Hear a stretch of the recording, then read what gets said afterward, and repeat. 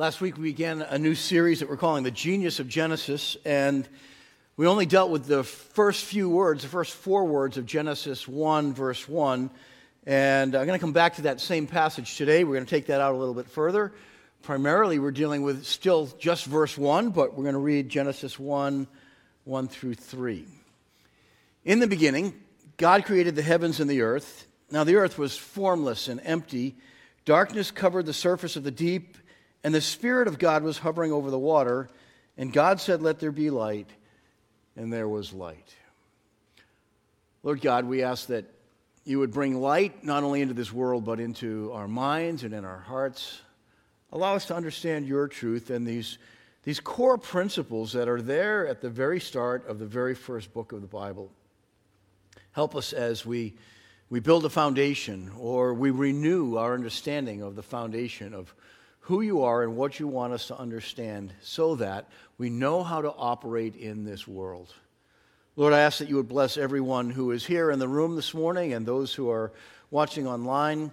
I ask that together you will draw us into a place where we are united around central truths of the Scriptures that allow us to understand our world and to live our lives well. Grant us wisdom this week. We ask that you would give us strength where we need help and we cannot solve some of the problems that are a part of our lives today. We ask that you will bring healing into our lives. We have a number of friends who are struggling with one illness or disease or malady or another. And Lord, we ask that you would grant us wisdom to know how to operate daily. Grant us a winsomeness in the way that we live out our faith before our family and our friends and our co-workers.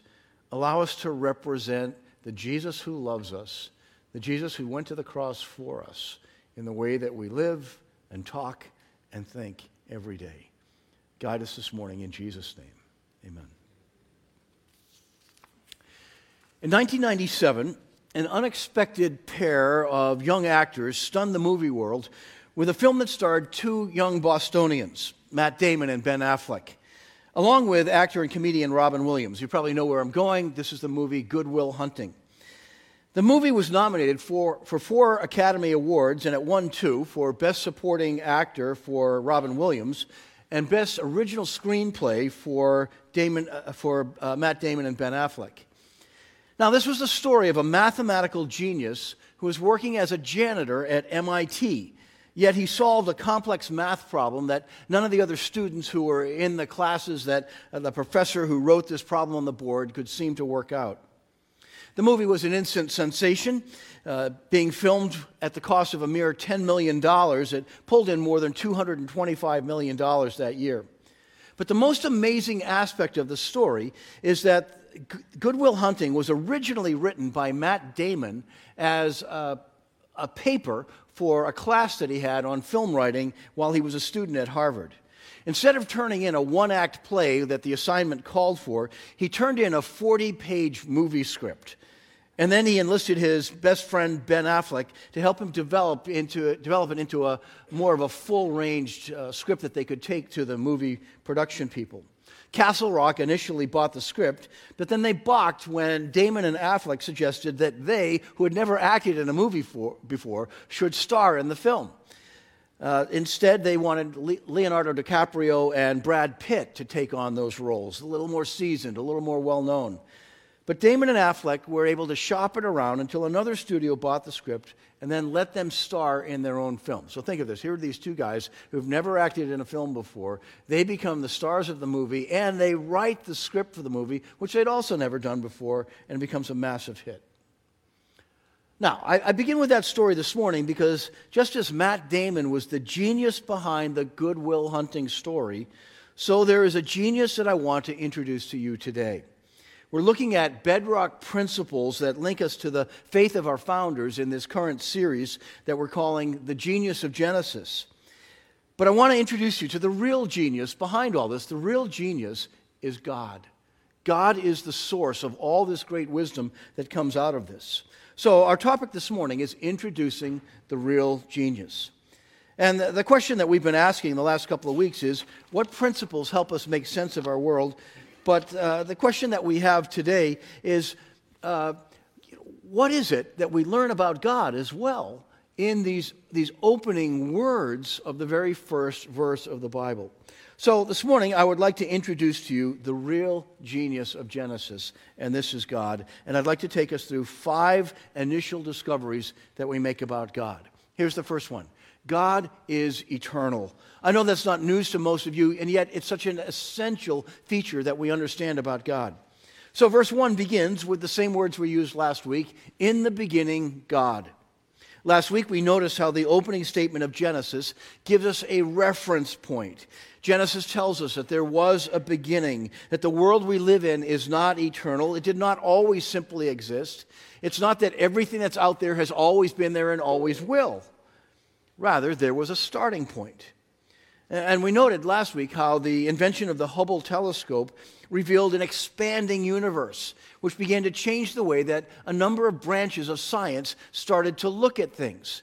Now, you may be aware that in academic institutions, for roughly the last 100 years or so, there's been a shift toward the idea that the universe was eternal and that there is no God who started all of this, that's something that belongs in the religion world but is not based in fact. But then there's been a shift that has happened in the last 40 or 50 years or so in the science world, where there are 4 major disciplines where people have started to say, you know what, from science we're seeing that there is more and more evidence that seems to back up the idea that maybe the Bible was right after all and that there is a God behind all of this. Now, where do we get that? We get that from cosmology. We talked about that a little bit last week, that those who are looking at the skies, specifically from the Hubble telescope and the one that's replaced it now, they saw that there's an expanding universe and that they could see that the stars and the galaxies were moving outward, but they also noticed over time that that outward movement was slowing down. So that tells them 2 things. From science, this is not coming from the Bible. First, that there had to be a starting point where everything began and the movement is outward from that. But second, because it's slowing down, it points to the idea that there's also going to be an end, that the universe itself is not eternal. And yet, the creator of it is.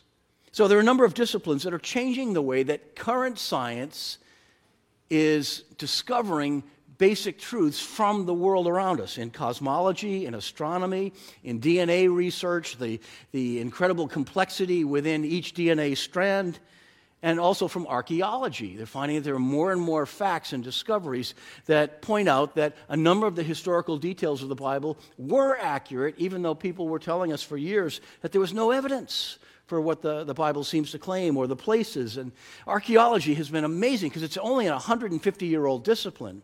But there are so many artifacts and pieces of cities and pottery and old beams with inscriptions on them with the names of David and people that they assumed didn't really exist, that these were just made-up stories in the Bible. And yet they're finding all these ancient records that back up the Bible increasingly. So we are living in a day when the best of science is actually changing the way we're being taught. And it's not that science can prove the existence of God, but it leads toward this support that the things that we've been claiming in the church have been right all along. What a wonderful time we live in today. And yet there's still great controversy around all of these things. So I find it amazing that the Bible has been telling us for 3,500 years that there was a beginning, and in the beginning was God. Now, that means that while the earth is not eternal, that it is eventually going to come to an end apart from the hand of God intervening, God is, because God precedes all of this. The planet that we live on had a beginning. The sun that shines on us and that is a key to warmth and light and photosynthesis had a beginning. But God was there before all that we come to see in its existence. He is the one force, the one being who is greater than all this, who is before all this. Knowing that there was a starting point leaves us with 2 primary options in the way that we think about the world. One option is that somehow, some way, we got something from nothing, but it's more than that we got complexity, beauty, and magnificence from nothing. The second option is that someone, some great force, some great intelligence existed before the world and before the universes and the expanse beyond. Those are the 2 major options that we have in the way that we think about beginnings.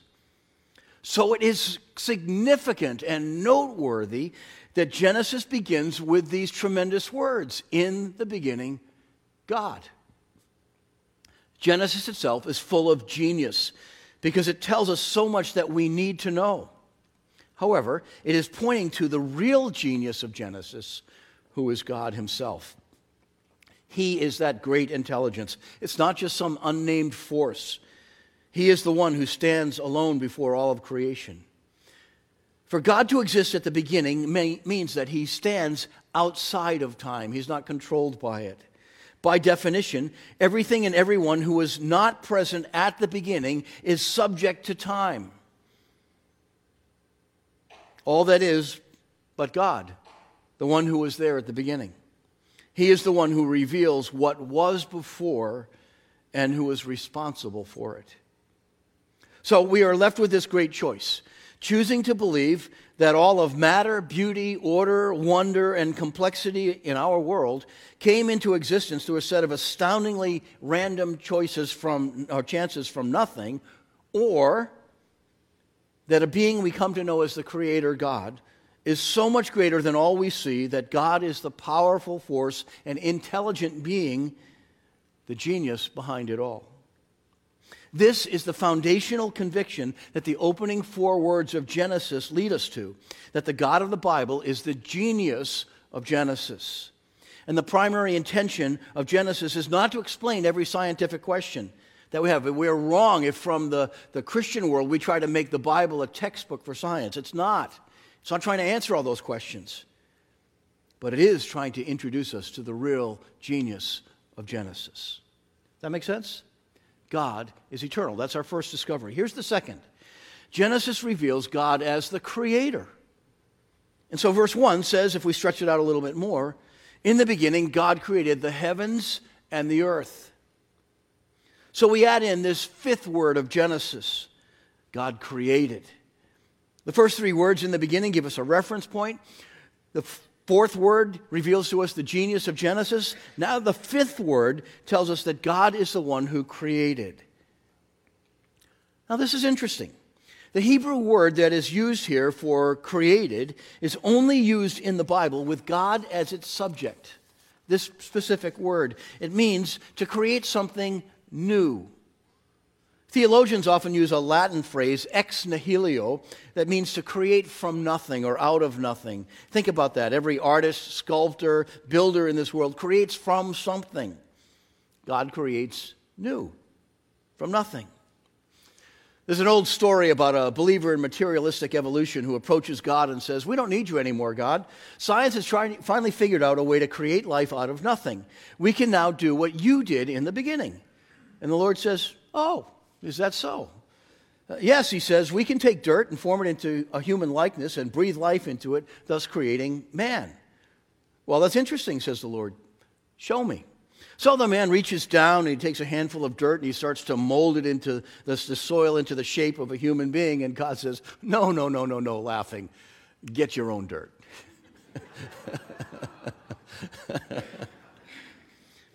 Pastor and author Max Anders pointed out how ethnobiologist Terence McKenna included this statement in a TED Talk.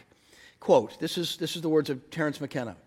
"Modern science is based on the principle, give us one free miracle and we will explain the rest. The one free miracle is the appearance of all mass and energy in the universe and all the laws that govern it in a single instant from nothing," unquote. As he made that statement, a nervous ripple of laughter began to break out in the audience because what he proposed seems transparently true when put in such brutal terms, yet they knew they were not supposed to agree with it. Anders goes on to explain that those who insist there is no God are asking for more than that. That modern atheistic approaches to science are asking for not one, but 5 miracles. Let's look at the 5 miracles that atheists typically ask for in trying to explain the universe. Here's the first miracle, how something came from nothing. The second is how order came from chaos. Things left to themselves turn toward disorder rather than order. How life came from non-life. How consciousness comes from non-consciousness. How transcendence comes from consciousness. See, what we're discovering here is that God is revealed as the creator, and God does something that the world, in all of its various disciplines, has never figured out how to do. How do you take inanimate material, matter, and breathe life into it with all the complexity of a human being and the cells that make up your body? God is eternal. Second discovery is that God is the creator. Here's the third, that God is greater. So it says, in the beginning, God created the heavens and the earth. Those are very descriptive terms. Now, I remember the process that we went through nearly 20 years ago in building this facility that we're meeting in here today. An architect met with our building team several times. I was on that building team, and they tried to get an idea of what we wanted, how our church functioned, where we saw ourselves moving over the next decade or two or beyond. And then a concept came together. Actually, there were several concepts and early sketches and finally a master plan. And then the sketches were backed up by design plans and blueprints for a building to actually go up. But that wasn't all of it. After that, a builder and his team needed to come together and turn those plans into a physical reality. The process took 9 months, which was actually really fast, from the day that we broke ground to the day that we moved in here. Think about what did not happen in that process. The building was not constructed without concepts, sketches, or plans. They didn't simply airdrop great loads of cement and steel and watch it all come together. It doesn't work that way. The architect and the builder displayed an intellect and a force of will that was greater than the accumulation of materials that were brought here to this campus. And what we see here, what we enjoy here, what we sometimes take for granted, came together with great vision and attention to detail, and then a whole lot of our sweat on top of that to finish off the project. We took on all of the painting, and we put in the drywall in the offices and the classrooms, while the building team, the professionals, built out this room and the lobby and all the steel that this building is built with. And we had a lot of fun doing our part in that, but it was a lot of work and a lot of teamwork. A vision that displayed a kind of human greatness became a reality through a whole lot of effort and teamwork. The awesome features of the earth and the universe around us call attention to the greatness of God, the God who provided the resources and formed its shape. This is why the old hymns and a number of the current worship songs that we so often sing tell us about the greatness of God. This morning we sang, God of wonders beyond our galaxy, the universe displays your majesty. Now, those words aren't just picked for no reason. They're describing what we read here in Genesis, what we read in Psalm 19, what we read in a number of places in the Scriptures, that the universe itself calls attention to the greatness of God, who started all of this and who began the process and dreamed it up from the beginning. So here's the big idea that I want to get across today. One simple sentence. Genesis introduces us to the genius of God, the one who created a world that displays his greatness and implies his purpose. He has a purpose for this world. He has a purpose for putting you here in the place where you are, and for your life and the gifts and talents and the intellect and the heart and the skills that you have. Genesis introduces us to the genius of God. That leads to our fourth discovery, that God brings purpose. Again, that same verse, in the beginning God created the heavens and the earth. As soon as we mention the heavens and the earth, we think of images. We think of the earth's shape, the unique surface pattern that distinguishes it from all the other planets. There is none other like it. We think of images of the stars and galaxies as we observe the heavens. We wonder not only how they got there, but why they are there. The Bible's answer is wrapped up in the God who created them. So I mentioned Psalm 19 a moment ago. Psalm 19 begins with these words, "The heavens declare the glory of God.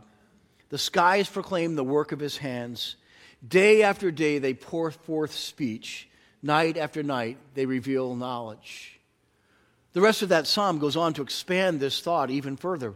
But what this is describing for us is the way that God reveals himself in what we call general revelation from the world around us. We do not take everything that we know about God simply from the Bible alone.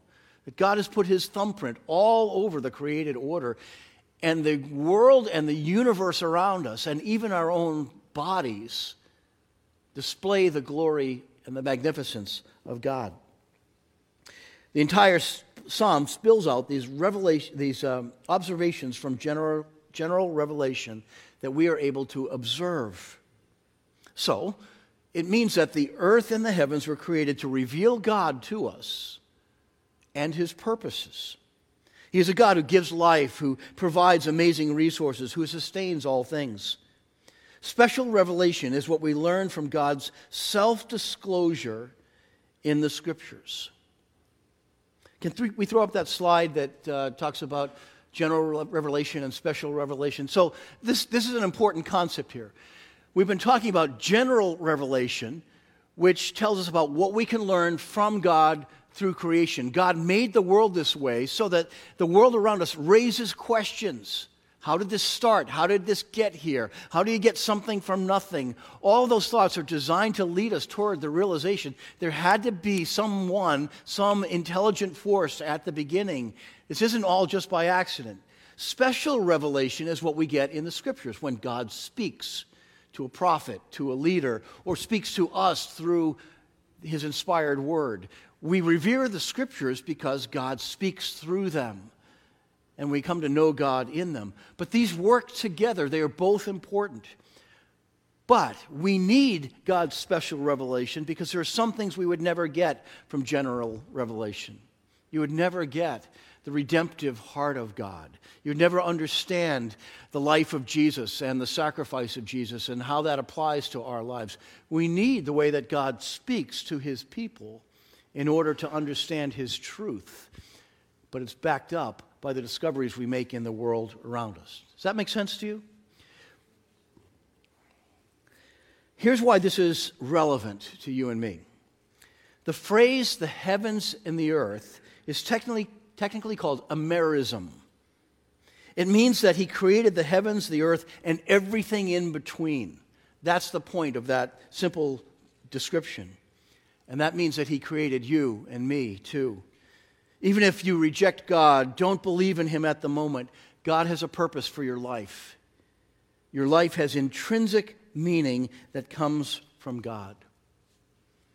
I was deeply moved by the opening song that we sang in that worship section at the beginning of the service. I am who I am because the I am tells me who I am. There's so much truth in that statement.